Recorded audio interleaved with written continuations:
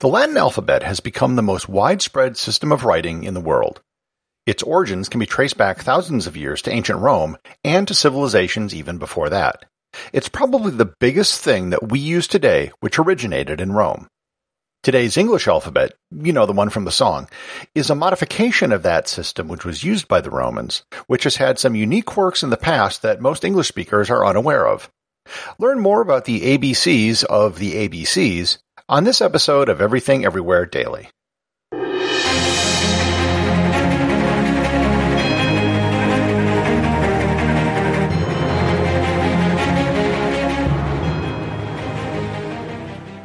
This episode is sponsored by ButcherBox. Summer is right around the corner, and that means cookouts. No matter what your preferred food is for a cookout or a barbecue, ButcherBox can help you make it the best. If you want to serve up some hamburgers, ButcherBox has grass-fed ground beef to make the perfect smash burger. Want to cook up some steaks? Well, ButcherBox has that too, with some of the best cuts of steak such as New York strip, ribeye, and filet mignon. Do you like grilled chicken? Well, ButcherBox has some of the best pasture-raised chicken that you will find anywhere. And if you really want to wow people at your next cookout, you can try grilling some of their wild-caught salmon on a cedar plank. Sign up at butcherbox.com/daily and get a special deal. ButcherBox is offering my listeners a free-for-a-year offer plus an additional $20 off. You can choose salmon, chicken breasts, or steak tips free in every order for a year. Sign up today at butcherbox.com/daily and use code DAILY to choose your free-for-a-year offer, plus get $20 off your first order. This episode is sponsored by Heaven Hill Bottled & Bond Bourbon. I recently had the chance to try Heaven Hill Bottled & Bond, and I can attest to its exceptional aromas with hints of caramel and vanilla intertwining with its oakiness, which provide a well-rounded flavor profile. Taking a sip is akin to experiencing a piece of bourbon history firsthand. Heaven Hill Distillery may be America's most quintessential bourbon distillery. Established in 1935 after the end of Prohibition, the distillery was established by the Shapira family and has remained a family-owned distillery to this day. In 1897, Congress passed the Bottled in Bond Act, which set forth strict rules for any bourbon labeled Bottled in Bond. Heaven Hill Bottled in Bond Bourbon goes beyond the stringent requirements of the law by aging its bourbon for 7 years, not 4. The end result is a gold medal-winning bourbon that truly stands out. Available nationally, look for a bottle at your local store. Heaven Hill Bottled in Bond. Heaven Hill reminds you, think wisely, drink wisely. This episode is brought to you by Audible.com. If you're interested in the origins of language, especially the English language, the audiobook I would recommend is The Adventure of English, The Biography of a Language by Melvin Bragg. The book explains how a minor Germanic tongue wound up being a major world language due to the political and economic events in world history. You can get a free 1-month trial to Audible and 2 free audiobooks by going to audibletrial.com/everythingeverywhere or clicking on the link in the show notes.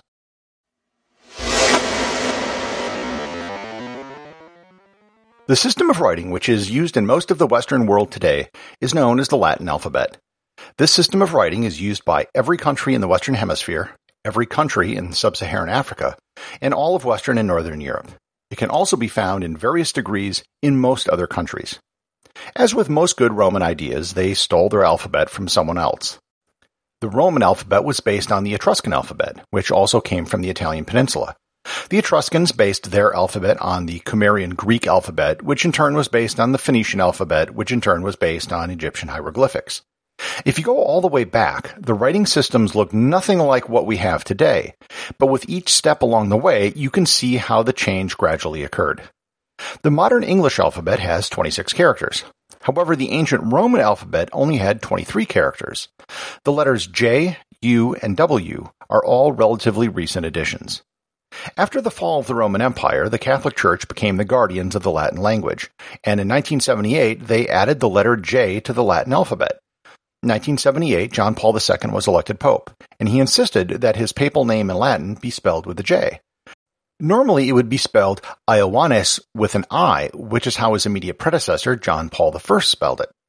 Just like that, via papal decree, the letter J was added to the Latin language. With no J or U, you might be asking how Julius Caesar would have spelled his name.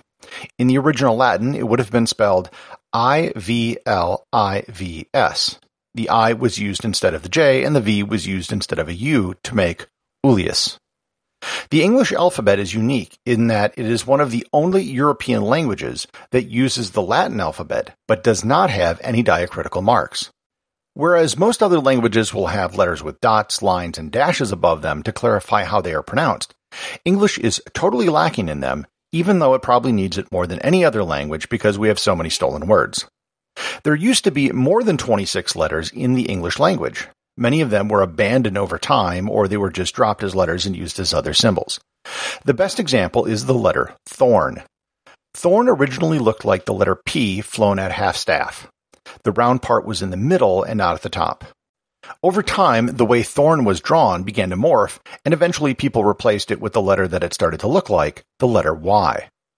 Thorn used to represent the TH sound. If you've ever seen a sign that used the words ye, that Y was the replacement for thorn, and it was supposed to be a TH sound. So ye should really be pronounced the. So a sign which says ye old shop should really be pronounced the old shop.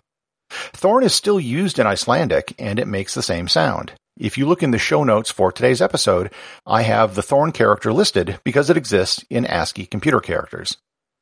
Another letter which didn't make the cut is one you're probably familiar with, ampersand. Several hundred years ago, even as late as the 19th century, the ampersand was considered the 27th letter of the alphabet by many English speakers. The character wasn't originally called ampersand. It was called and or et, and it meant the same thing that it does today. It got the name ampersand because when you read the alphabet, at the end you would say W, X, Y, Z, and per se, and. The per se part just meant it was by itself. The phrase and per se and eventually got merged into ampersand. Another letter you might have seen is the long S. The long S was pronounced like the letter S, and it looked like the integral symbol from mathematics or a lowercase f without the cross running through it. It existed alongside the S we know today, but with a host of rules for when it should be used. It was eventually abandoned in the 19th century because it served no real purpose and it was redundant with the normal S. Many of the early countries which adopted the Latin alphabet did so because they were Christian, and the early church used Latin. That was how non-Romance languages like German and Polish came to use the characters. Many countries have gone out of their way to switch to the Latin alphabet. In some ways, the Latin alphabet is like the metric system. It has become a universal standard. Countries that don't have it have a large incentive to either convert to it or to use it alongside their native alphabet. In Turkey after World War I and the fall of the Ottoman Empire, Mustafa Kemal Ataturk moved Turkey to the Latin alphabet with 29 characters. Over the last 300 years, there have been many attempts to Latinize the Russian language by intellectuals. After the Communist Revolution in 1917, there was a serious attempt to switch all of the languages inside the Soviet Union to the Latin alphabet. They had actually made large strides for many of the languages until Stalin came to power, who put the kibosh on the entire Latinization movement and moved everything to Cyrillic. This didn't stop several countries from making the change after the Soviet Union fell apart. Uzbekistan officially converted to Latin from Cyrillic in the early 1990s and has been transitioning ever since.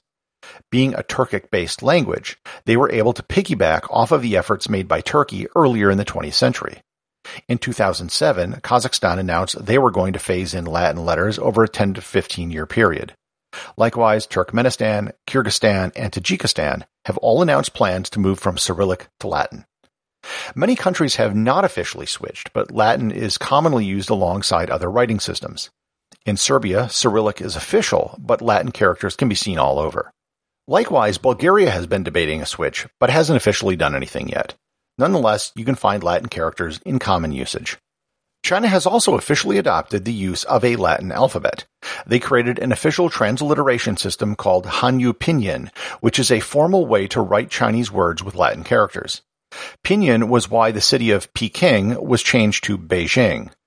Pinyin has been experimented with some schools in China as the first system for teaching children how to read because it can be taught phonetically. Once you know a few characters, you can figure out every word. Literacy in China often means having to know how to write at least 1,500 different characters.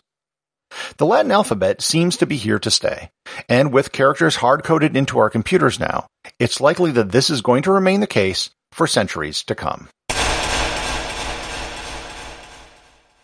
Executive producer of Everything Everywhere Daily is James Makala.